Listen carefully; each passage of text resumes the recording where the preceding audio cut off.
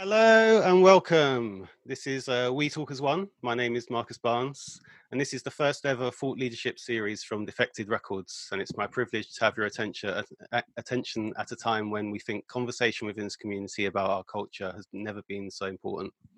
We Talk as One is bringing together 20 leaders from the music industry and beyond to give their time and brilliant minds on a variety of subjects in and around the state of dance music culture, promotion and nightlife since the pandemic.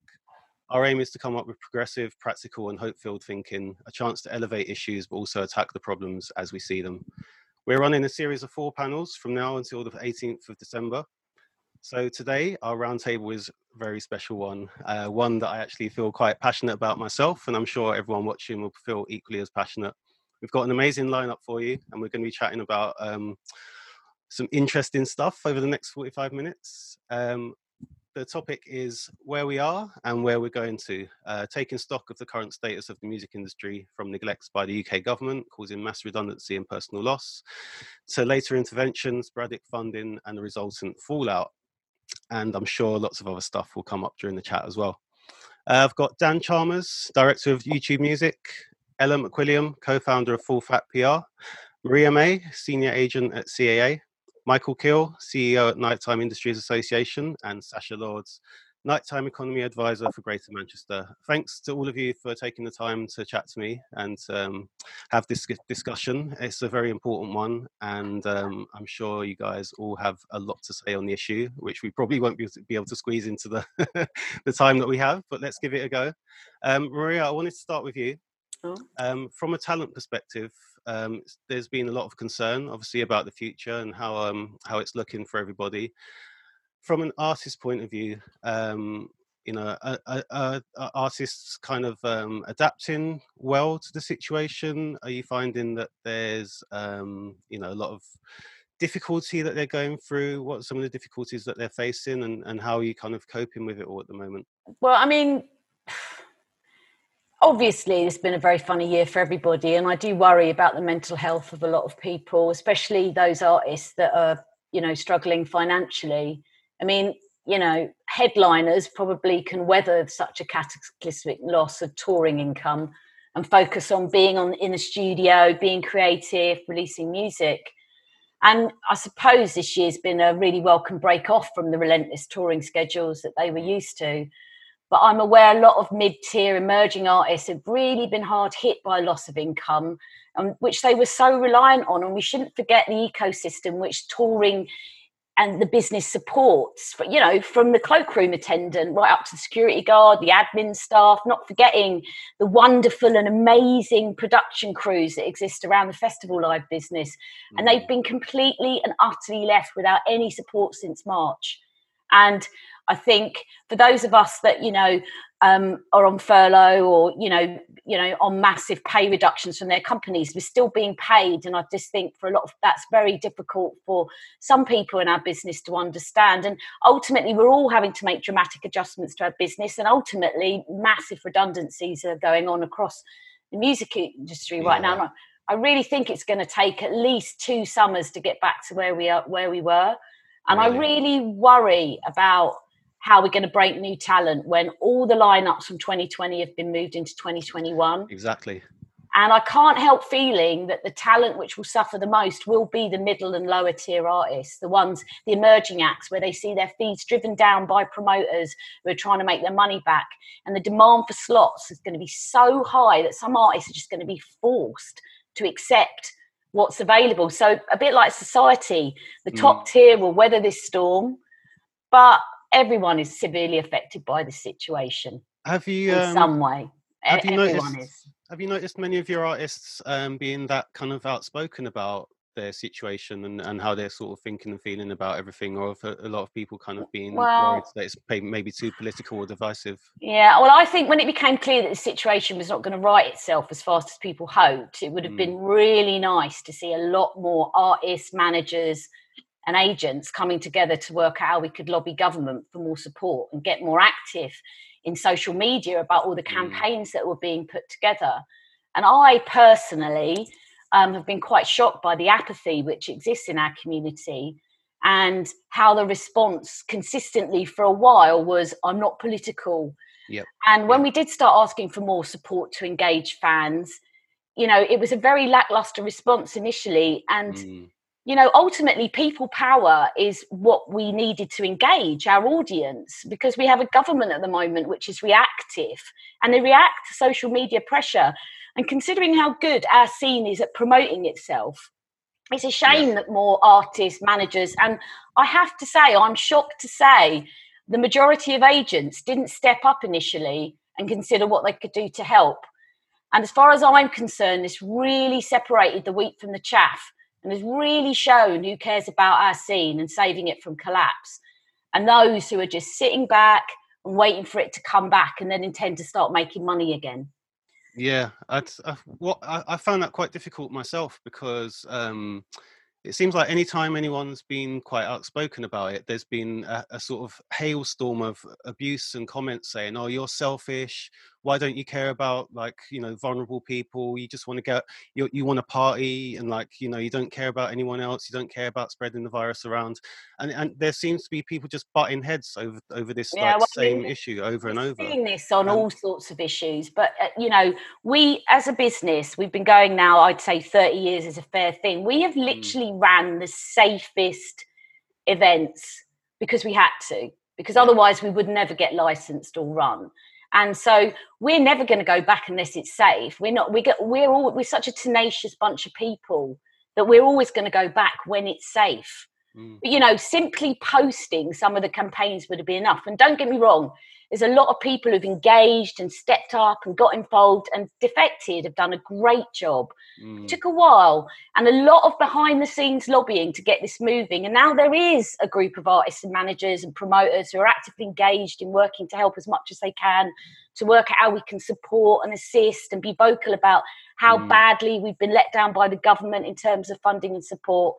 It's become apparent that the government have no knowledge about the electronic scene. So one of the things me and a number of other people are working on behind the scenes is to start working to be more engaged and lobby government for more recognition of our scene and what it brings to the UK culturally and financially, so that we are given a bit more respect. But also, you know, I've been talking to a lot of promoters, and a lot of promoters haven't even heard from a lot of the major players in this business over this 9-month period. And certainly there's a lot of promoters feel they haven't even been contacted by the acts, you know, the acts that they've supported for so long.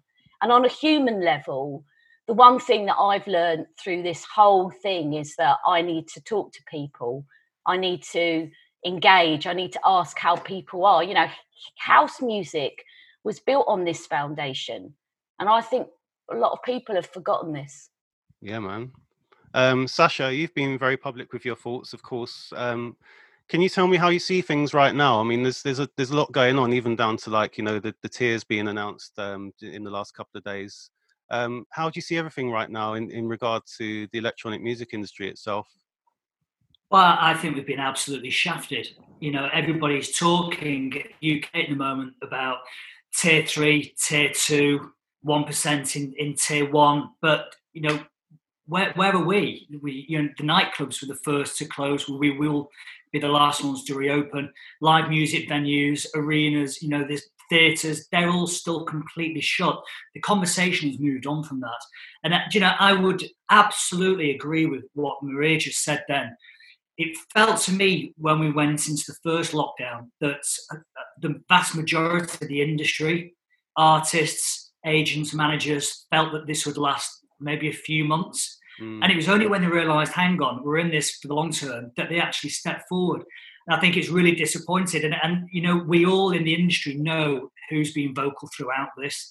And I think when we come through this, which we will come through this, I think those people will be respected. And again, Maria's quite right. There's a whole ecology around what we do. You know, and you mentioned my role as nighttime economy advisor, but also the co-founder of Warehouse Projects and Parklife.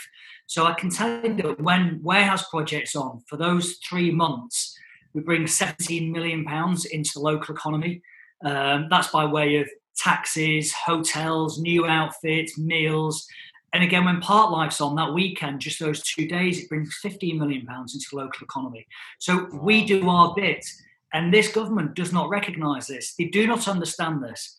And Michael, who you're going to hear from in a minute, he knows that I had a one-to-one conversation with someone in the cabinet that's very high up, well respected. And we were talking about nightclubs. And he was delighted to tell me that he was in a nightclub last year. And when I challenged him and asked him which nightclub that was, only in a friendly way, he told me it was Annabelle's in London. And I think that just sums up, Warehouse Project, 10,000 kids, shoulder to shoulder, dancing to Maria's axe, sweat dripping off the wall. And he thinks a nightclub is where you stick a fancy sparkler into a bottle of bloody Grey Goose and order it from your table. They don't understand what we do. And, I think there's a whole bigger picture here for me.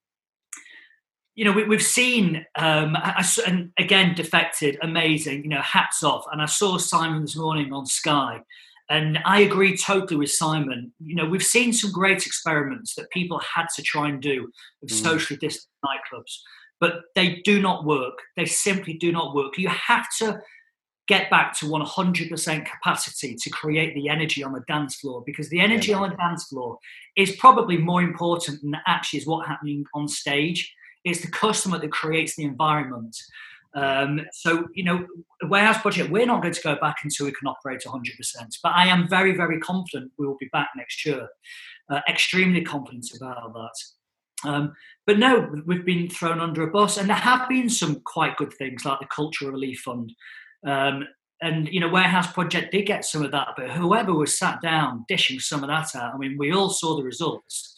Like scratching your head, companies that hadn't operated for 3 years getting £200,000. Come on. And then the government turn around as well and say, we're giving you this money. Well, actually, you're not. You're giving us back our money that we've been paying corporation tax and VAT and PAYE and then all these years. So it's not your money. You're not doing us a favour. You're giving us the money that we deserve. So I think the sad thing is this. I think when we do reopen, unfortunately, we are going to see many, many closures. Furlough has been a good thing. And if you asked me in January what furlough was, I couldn't have told you. It's a new thing to me. I didn't know what the definition was. But there have been some good things. But sadly, we're going to see many, many nightclubs never reopen. That is it. We cannot sugarcoat that. That's coming down the line. And big operators as well. I'm not talking about just the small independents. Many small independents, they are not going to reopen, but the big boys as well are not going to reopen. I think that the good news is because our industry is so resilient and because we are so creative together and because we have an entrepreneurial spirit, that the bounce back will be absolutely phenomenal. I know next year when we can reopen, can you imagine the first time you walk into a nightclub? The first time you can properly stand shoulder to shoulder with your mates. Yeah, man. There are going to be tears that night. So, big, yeah. And I'm talking to festival promoters who are on sale at the moment, likes of Leeds, Reading, Creamfields, Download. They're seeing phenomenal ticket sales at the moment, record ticket sales. And to me, that shows the appetite is there. People are ready to come back. And they will. So 20's been a crap year. 21's fight back. And on that tip, moving over to Michael, you've obviously been right at the centre of a lot of the stuff that's been going on with regard to our industry. Can you tell us about your efforts to galvanise and sort of unify, bring people together? And, has there been much uniformity or consistency in the approach, do you think? I think to start with, just to give you a real sort of clear picture, if you can ask me about industry, I completely reinforce exactly what Maria and Sasha are saying about some shocks in terms of people not stepping up. But in the same respect, I've actually seen quite a broad sense of community at ground level. And I've seen some amazing work by individuals. I've seen, I think in the early stages, I actually spoke to people who run conferences, CEOs of conferences that were running food round for some of the elderly. So I think some of the biggest things that can come from this and whatever positives you can take, I think it's actually brought a lot of our industry together in terms of community. It's taken a while. I'm not sat here saying that it's been an overnight process. Like everyone said on here, it was almost like the 5 stages of grief. There was a disbelief for the first 3 months. Everyone thought it was a third world sort of thing that would never hit us. It wouldn't happen. 3 months, we'd be back to normal. Another month on from there, and everyone just didn't believe it. And this was from December last year, watching it from a distance. So it's been hugely frustrating. But like you say, if I'm going to take anything from it, community has been, our community has come together. It's taken a while, but we've really resonated, and it's been a real one-to-one. I know Sasha and Maria and pretty much everyone on this call have been so active and so engaged and speaking to individuals, probably individuals that they wouldn't have spoke to at the levels and times that this is presented. If you're going to ask me, government, no, they've been shocking. They've been very convoluted. If I gave you some insight into the meetings at the early stages of government interaction, and Sasha will reinforce this, but it's a left-hand, right-hand thing. We're run between businesses that operate nightclubs, which are represented by Bays, and culture in terms of electronic music that are represented by DCMS. Both departments don't talk to each other. They're competitive. It's run by a cabinet of about 5 people that don't share anything till the last minute. And if I'm going to be honest, some of those departments don't hear about the information until the times we do, or the press release it. And I hope Sasha will reinforce that in the way that some of this sort of press leaks happen. I think the challenge that we've always had, and initially, because of the short-term view on how this was going to happen, we were always sat going, well, it's going to go soon, we'll be reopened, we'll be back to normal. So it took a while for people to understand the importance of actually galvanizing, coming together and approaching this with the same sort of fervor. And myself, Sasha, and some other associations actually realized that coming together we were a stronger voice, and that disparate sort of position that everyone undertook. And I think one of the challenges that we did have, without a doubt, was this proprietary positioning. People always wanted to sort of create or deliver the solution almost, but as the solution got further away, or the opportunity to come out of this got further away, the importance of coming together and standing as one became vital for us to move forward. Some of the key things that we've understood is, we've seen lots of people emotionally setting up splinter groups and challenging and having the wrong messaging, and it's a really sort of been a challenging environment, particularly politicians that don't understand what our sector is about. And I'm about to trump Sasha's sort of story there, although I think that one's an amazing one. I had the experience of speaking to a senior cabinet minister when I asked him, when we were doing the Let Us Dance campaign some time ago, and I said to him, I said, what about dance music or electronic music? And his view was, as far as he's concerned, that dance troupes and music recitals could still take place. So his understanding of electronic music was like, I don't know what room he was in or what radio station he was listening to, but he's so far removed. And bear in mind, and I'll give you an impetus, this is someone who heads up the Department for Culture. So when you get that sort of feel from what's going on within one of the government departments, it's frightening. One of the biggest things I think that we've got off the back of this is the fact that the likes of electronic music, the huge business and industry that it is somewhat underrepresented at government level. Yeah, its value, its export value, its value in terms of its talent, its value in terms of education, its value in terms of communities and representing lower income families, is just absolutely undermined in terms of the sector and its representation within government. We've been working hard on it. I know some people on this call have been coming together with us to work hard on that. And it's definitely a focus that we've got to take into account for next year. We can't sit and allow ourselves to be sort of hidden in the shadows without a doubt, where we're such a huge part of the British culture and the tapestry of the UK. So, some of our big things is about value and recognition. It's about, infrastructure and support. Our big focus at the moment is let's get through this, let's get open, and let's start to regenerate both culturally and economically by investing in the infrastructure around talent, the infrastructure around some of the workers to production, the engineers that have missed out. But we need to get to that place at pace. And just to finish off, one of the big challenges, we had a big meeting yesterday with one of the ministers on the task force for nightclubs and venues.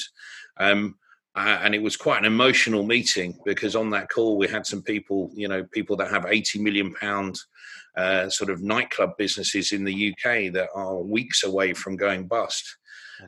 And we're arguing hard and submitting, solutions, but it's almost like a craziness. And what I feel at the moment, quite heartfelt, is the shit bit about this is it feels like the government are doing some of this with intent. Yeah. And it feels like there is an absolute reason behind them squeezing this position in terms of late night electronic music and everything that it represents. Mm-hmm. And it's something that, without a doubt, I feel needs to be represented in all forms, whether it's a consumer, whether it's someone attending these events, whether it's an industry.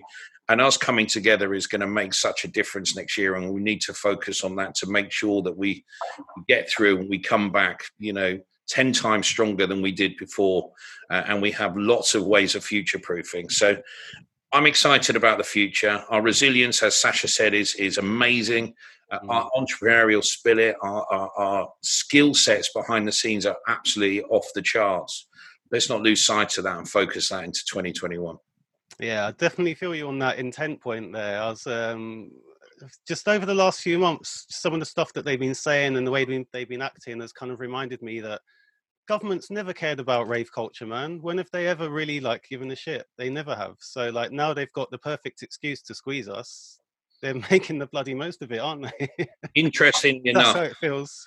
Just feeding in, 89 was also a Conservative government, which gives you a clear understanding of that disparity, this misconceptions that I meet MPs and ministers week in, week out. The same thing is nightclubs, can't go near it, don't understand it. Events, electronic music, don't understand it. Start understanding it, because it's going to take over and become a huge part of something you need to get to grips with.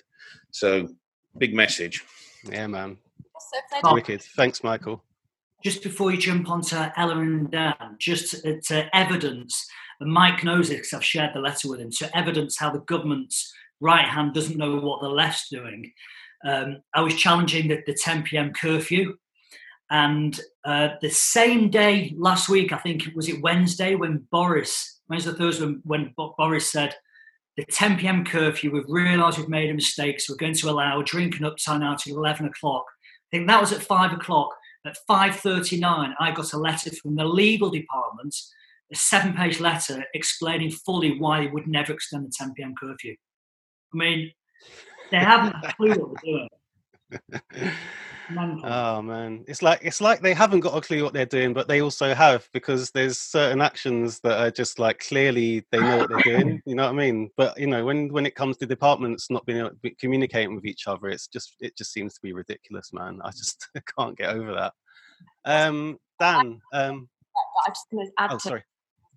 saying, I think what government don't understand is that rave culture, dance music, nightlife will always exist, and it will always materialize if they don't acknowledge that, it will come up in different areas. We're seeing a massive resurgence in illegal raves and things like that. So surely that's a massive oversight from their point of view. They're not really acknowledging that it's not going to not ever happen if they don't embark on it and support it in different areas, which will arguably be less safe.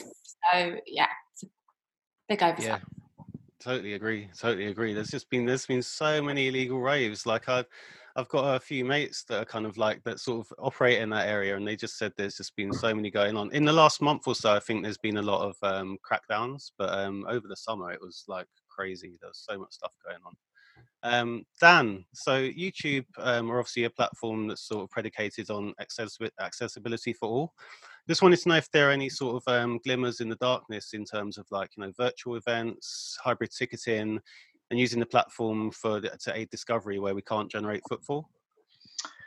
Yeah, I do, and it's heartbreaking to hear all of these stories. And I think for the music business there are different components of it, and I think the streaming ecosystem for labels has been fairly robust. But I think on the live side, it's been decimated, and that's going to affect lots of different parts of the community, as Sasha and Maria and Michael have said. I think from our point of view, there was a lot more focus on digital platforms at the beginning of the pandemic. Obviously, there was a big initiative to keep isolated people entertained at home. So we really focused on the stay-at-home initiative. And I think through that, there's been a lot of amazing creativity. I think for a platform like YouTube, where there's 2 billion monthly average users, about 1 billion of those are activating music. There's a huge global audience to tap into. And I think, you know, what we've seen from the likes of you guys at Defected with the virtual festival,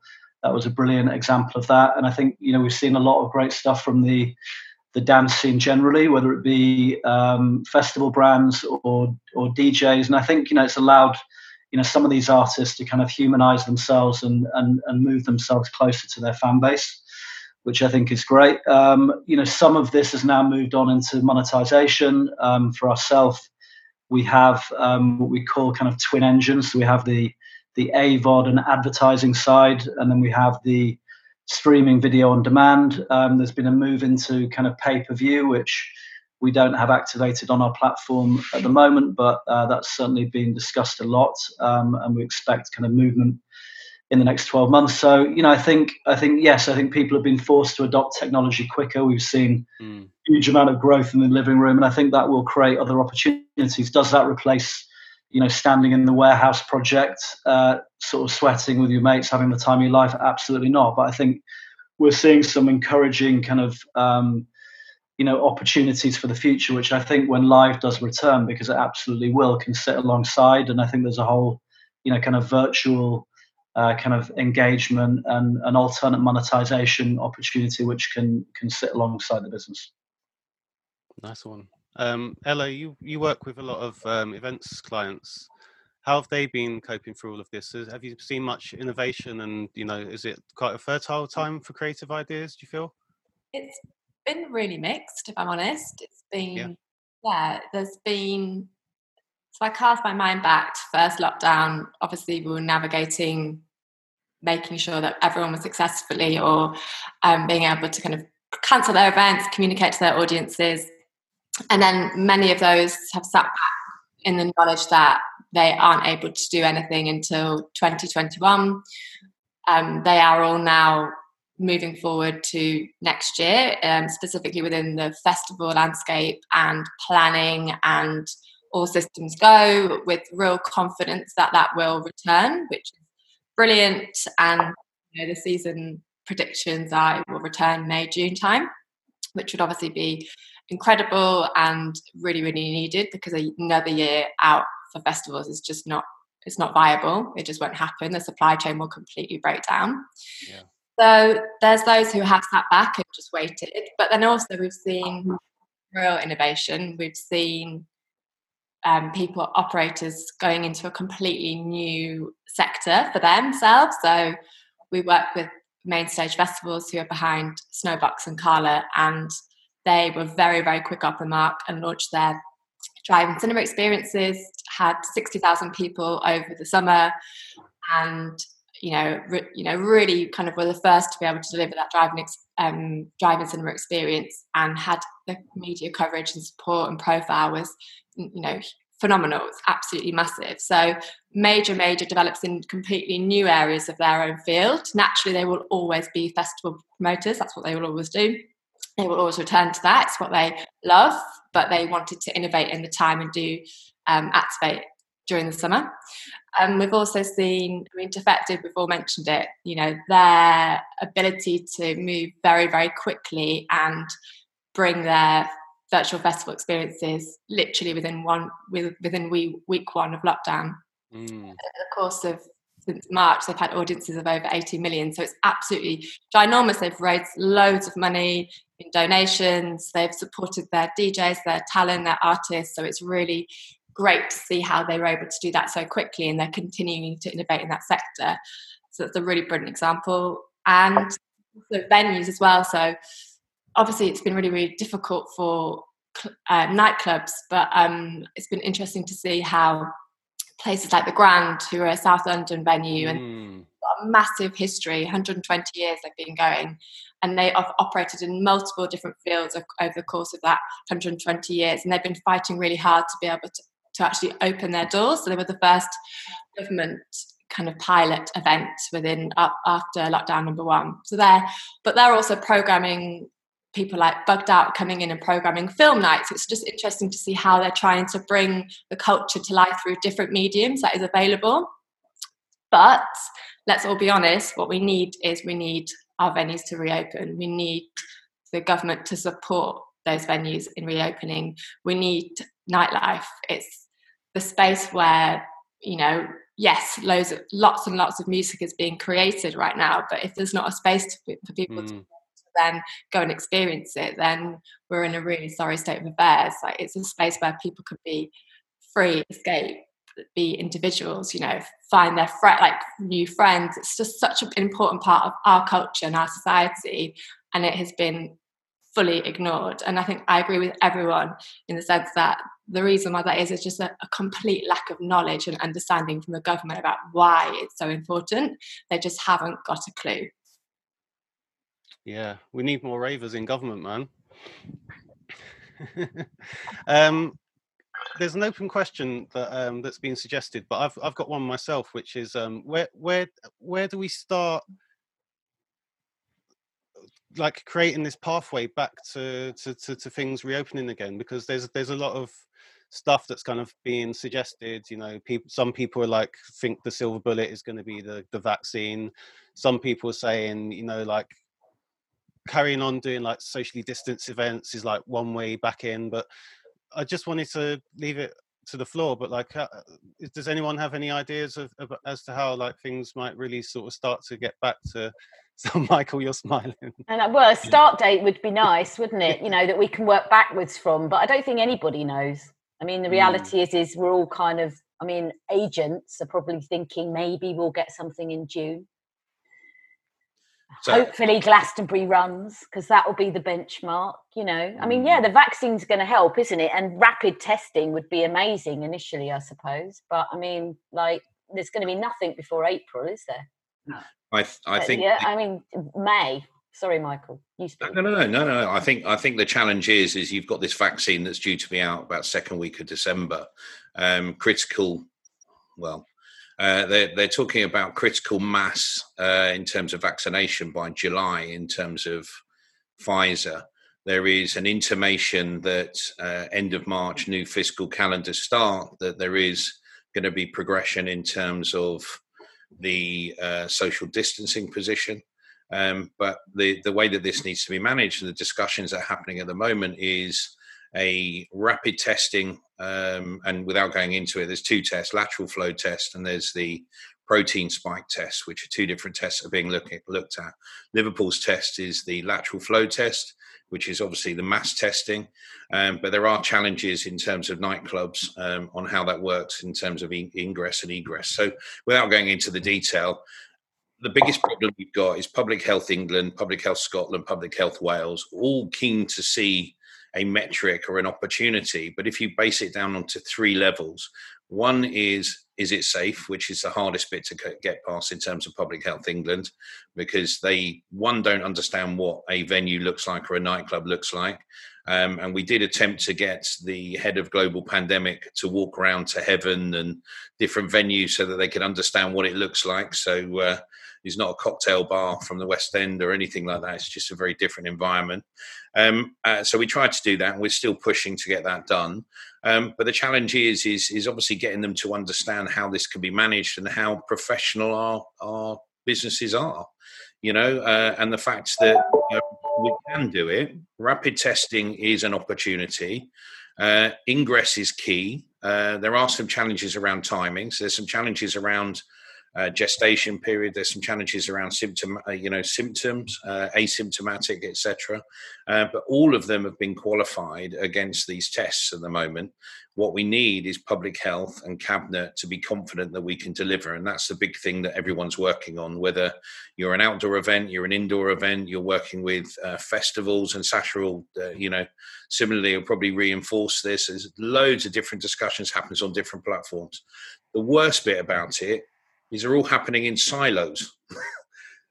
So lots of discussions happen from different, whether you're theatre, if they actually gathered people together. I mean, I had a meeting with Scottish government 2 weeks ago, and they turned around and they said, can you get Westminster and Wales to come and sit down with us and we can all talk about how nightclubs and venues open? And we're in the process of doing it, but it's just not an overnight process. And the longer time goes on, they don't understand pace. That's the thing. And we're urgent and we're driving, and we've got policies to release and guidelines.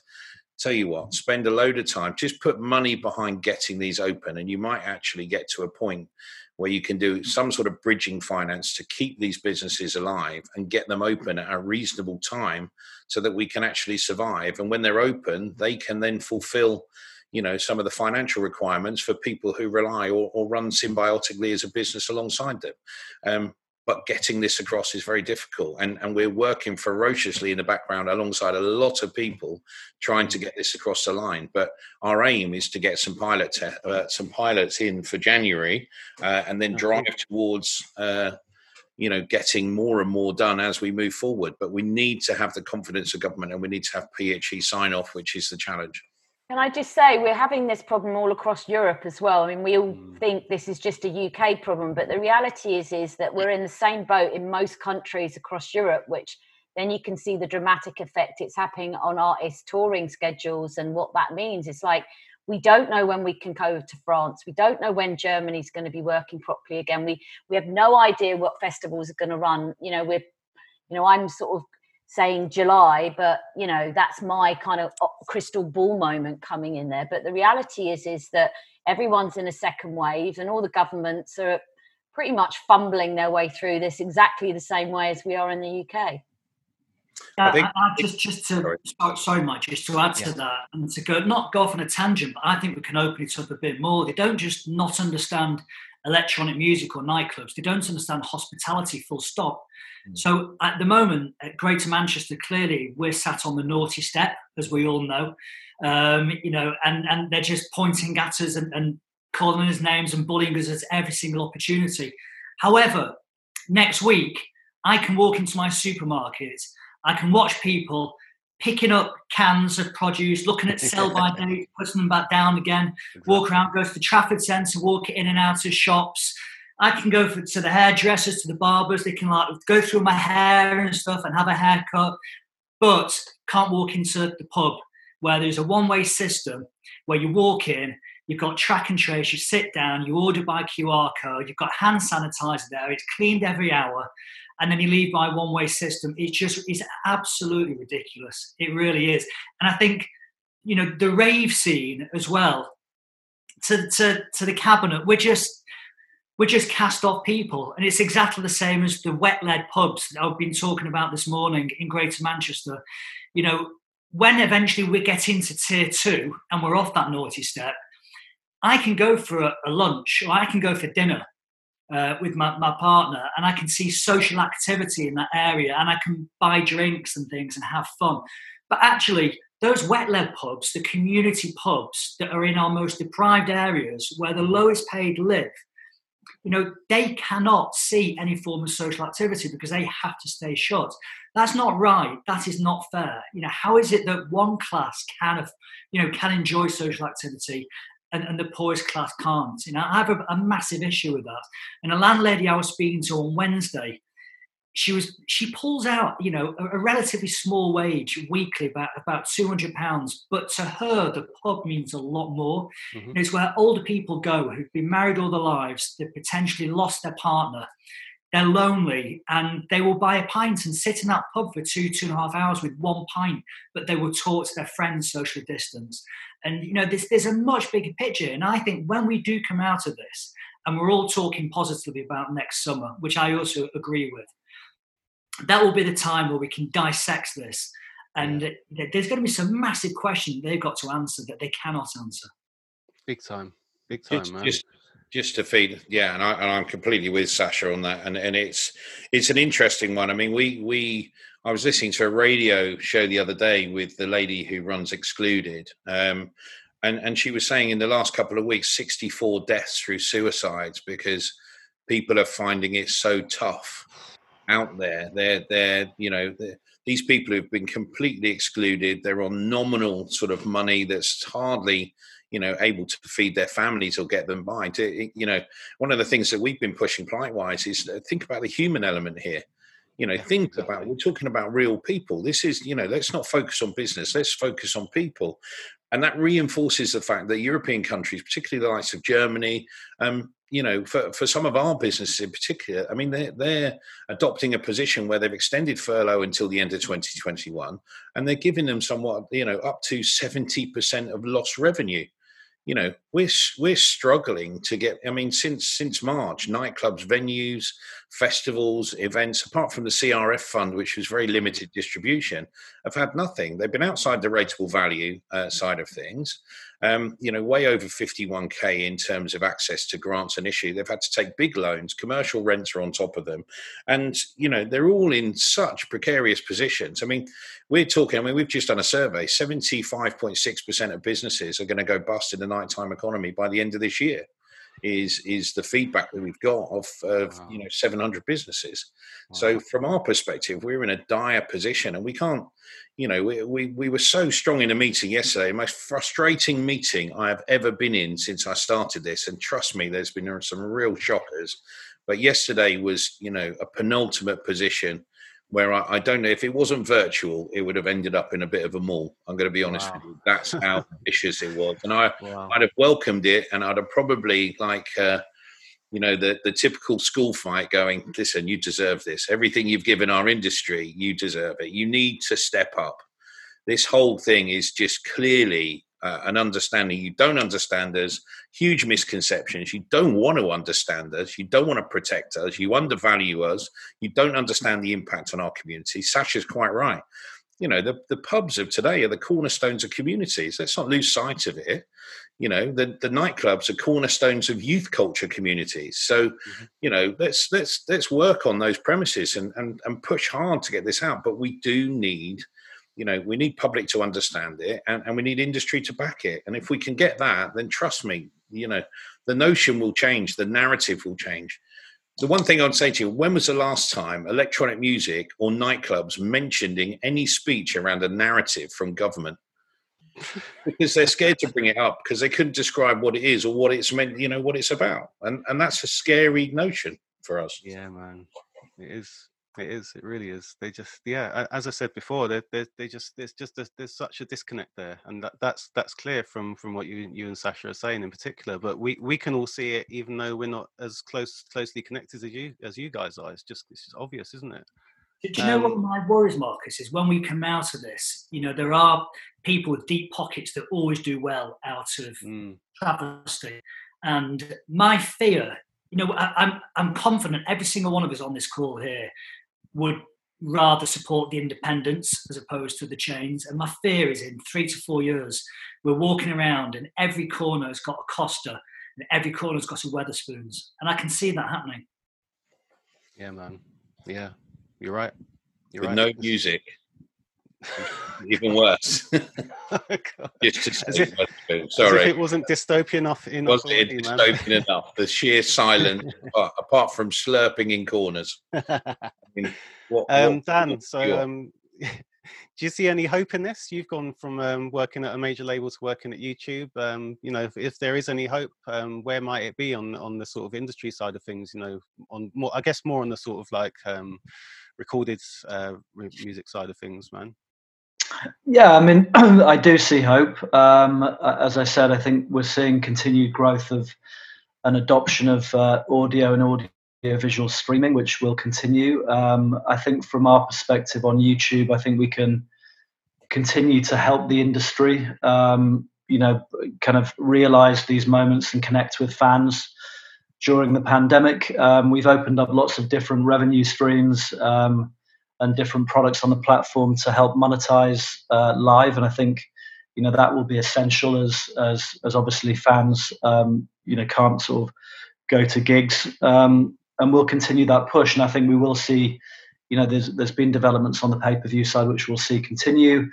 What we're really focused on as well, you mentioned the pandemic, but obviously there's been a huge amount of social unrest in the world this year. So we're going to be focusing heavily on bringing more diversity to the platform. We've launched a Black Creator Fund at YouTube to bring about more tentpole events and artist grants. And I think Maria was talking about, developing talent and the mid-layer of talent and how they will suffer. And I completely agree with that. And I think we have to be very conscious of supporting, the independent part of the business and developing artists, because, they are the lifeblood of the industry. And I think they are most at risk. So, we're focusing heavily on the sort of underrepresented communities, how we can shine a light on them and how we can connect the artist in the industry to the vast user base we have on YouTube. So yeah, I do see positivity through a very tough time. Brilliant. Glad to hear it, man. Just to wrap up, I've got a couple of questions that I'd like each of you to answer for me. What would be your wishes for the year ahead, and how are you going to attack the new year in front of us? And Ella, I'd start with you.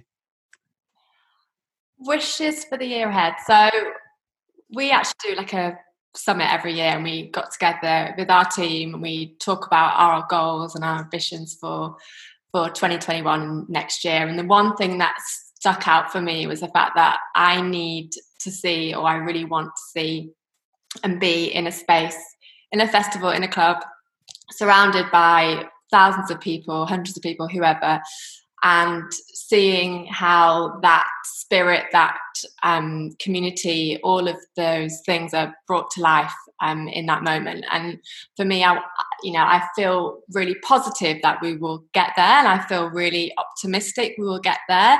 I think what's lacking is a clear roadmap, and there needs to be some real changes with that roadmap to make sure that's possible, and that needs to come from the government, and that needs to come from better understanding, better education, and then actual action from that. But I am taking an eternal optimistic approach. I think there is going to be a need to be incredibly agile. I don't think we're going to get that roadmap in the same way that in what is needed, and I think that's going to be really, really difficult for operators. There will be some people, projects, events that can create and build and do projects within the space of a couple of weeks, a couple of months, whereas there's others that need quite a few months lead time into it. So I think we may see, quite a lot of change in terms of there may be a bit more of an increase in smaller events. I think there's going to be a lot more localized. I'm really excited to see what the localized scene is going to be and how that is going to spur not only music but also venues. And I really hope that people support their local venues when it is able to open. We've seen a dramatic decrease in closure of venues pre-COVID, so we need to make sure that venues are supported and audiences go to them and they are supporting that from a local level. And I hope that this, what's going on right now will actually help that in some way, so some sort of a bit of a gift in all of the things that are going on. I would like to see, and I'm interested to see kind of more, there's been a lot of collaboration, a lot of people working together, and it would be interesting to see how that can continue. And I'd also like to see how sustainability is, once we are able to reopen and once we are able to operate again, I would like to see sustainability as being top of that agenda for that. And that has to also come from support from the government to be able to support that from a supply chain and all those other things, because I think we need to all consider that as a big part of what we're doing in the future. And I think it needs to absolutely be supported by the government to be able to do that. And they've demonstrated that they have funds there, and they found funds for the things that are a priority to them. So this needs to be a priority for them as well. Maria? What am I hoping for? What are my aspirations? I can't wait to get it all moving again, and we're having full summers, and we've got full crews touring, and the bus companies are working again, and I'm breaking talent, and it's just the summer's running. And I really see a resurgence in local clubs again, if there's still enough of them left. I think cheap ticket prices, building up young talent that don't necessarily or are unable to travel could be amazing for our scene. I mean, off the back of the rave scene, it was off the back of a massive recession. We saw, an amazing time in this country for electronic music, and that desire to be together in fields raving.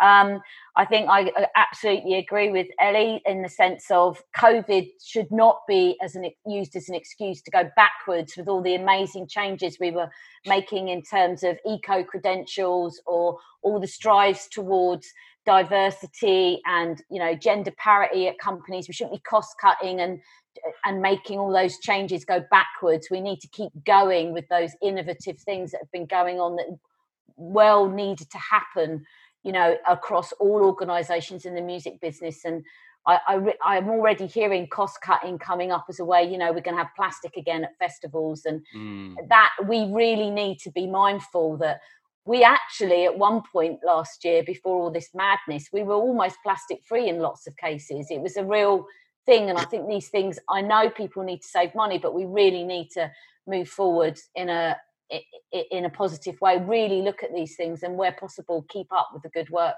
that we're all doing. And I can't wait to see you all soon in a party or a club. Yeah, likewise. So, yeah. Dan? I think I talked a lot about the new revenue streams. I think we want to help the industry. We want to be the number one partner. Our longer term ambition is to be the number one revenue generator for the industry. So, you know, to help all different parts of the business and diverse creators build new businesses on YouTube is our wish. And we're, you know, I think lean in. You know, there's a huge audience there. We have lots of amazing products launching. I think we sit nicely alongside physical parts of the business, and you know, let's do some cool stuff together. Brilliant. Michael? Oh, you caught me off there. You're going to go to Sasha, but look, I think the biggest thing that I've got from this is, and I don't want to lose post somewhat where it's going normality wise, is that sense of community, that sense that people have come together, they've worked together, they've brought down some barriers, and they've actually started being collaborative rather than, you know, constantly being competitive and combative, etc. So I don't want to lose sight of that. I want to make sure that stays. That's a future-proof moment for us. Infrastructure is key. Understanding how this has affected us and putting an infrastructure in place is going to support talent, support businesses, and that comes with, you know, the future proofing of revenue streams, looking at obviously the virtual opportunity, the monetization, and how we can develop physical experiences and also the physical entities that house them. So I think it's really important. I think even more importantly, it's about us getting representation, not only in government on a national level, but on a local level. The fact of the matter is when we looked into it, I think the average age of a councillor is something like 65. So, you know, we're asking people who are ill-informed to make decisions about nightlife and nighttime economy, and they have no understanding of being led by, many times, by the police. And the police are very risk averse. So we're sat in a position where there's no understanding in terms of cultural diversity, music genre, all of these things that are vitally important for communities that need to be addressed. So equality and diversity, whether it be gender, race, accessibility, all key things that we need to really strive hard to make sure are front and center in terms of the agenda. Just going back to the future-proofing side, we have got to work so hard to make sure that we have got enough revenue streams that if something like this happens again in one way, shape or form, we have an ability to survive collectively, collaboratively, and in a way that we can support each other, reinforced by the communities that are out there, whether it's just through communication or whether it's sharing those moments, those opportunities for the greater good of the scene. And the fact that electronic music, hospitality, nightclubs, all of these key components are vital for us to maintain our position as a globally renowned industry worth billions of pounds, which is just, for some reason, just doesn't echo in government. So my big thing is if you're going to earmark something, community is key. It's a route to everything working and us working collaboratively and us standing together to make sure that representation is strong. Sasha? Actually, I want to stop being angry for 21. You know, Park Life, I can tell you, is booked. Warehouse project, we're proceeding. I think Maria is exactly right. You know, when the festivals come back, this should not be about just the headline artists. We've got to look after those up and coming artists. And Maria's going to kill me after this, but I will tell you, in the early 2000s, I had a nightclub called Sankey Soap, and Maria really stood by some of those up and coming artists. And we paid, I think it was £350 or £400 for one of her artists now, and that was David. You can name that. He knows that story. It's fine. So yeah, it was David Guetta. So that just shows we need to support people like that. Yeah, but yeah, I'm just going to, because it's an electronic thing, I know there's only 2 minutes left. I'm going to share a story with you that I'm actually sat in my office. I'm working from home today. But you can debate this, but I am right. The most famous electronic music in the UK was the Hacienda. And that's where it all happened. That's where it all exploded. It is, Maria. And the Hacienda never made any money whatsoever. And every single time it was about to go bankrupt and the bailiffs were at the door, New Order had to bring a new track out, which they piled the money back in. And the last time it was about to go bankrupt, when you had no money in the bank account, this is how creative they were. Tony Wilson went out to get some branded Hacienda sellotape. You know, that sums up our industry, doesn't it? That's the creativity we're dealing with. You are such a train spotter, Sasha. That was brilliant, man. Thank you so much. Thanks for that story, and thanks to all of you for your contributions, man. It's been a really good chat. I wish we could go on for much longer because there's so much more I wanted to talk about. But that's been brilliant, man. And thanks to all of you for being so informative and positive as well, man. That's exactly what we need right now. That's all we have time for today, unfortunately. You can catch up with all of the panels on defected.com or look out for pointers on Defected's Twitter account. Thanks everyone for joining us, and thanks to all the people on the round table.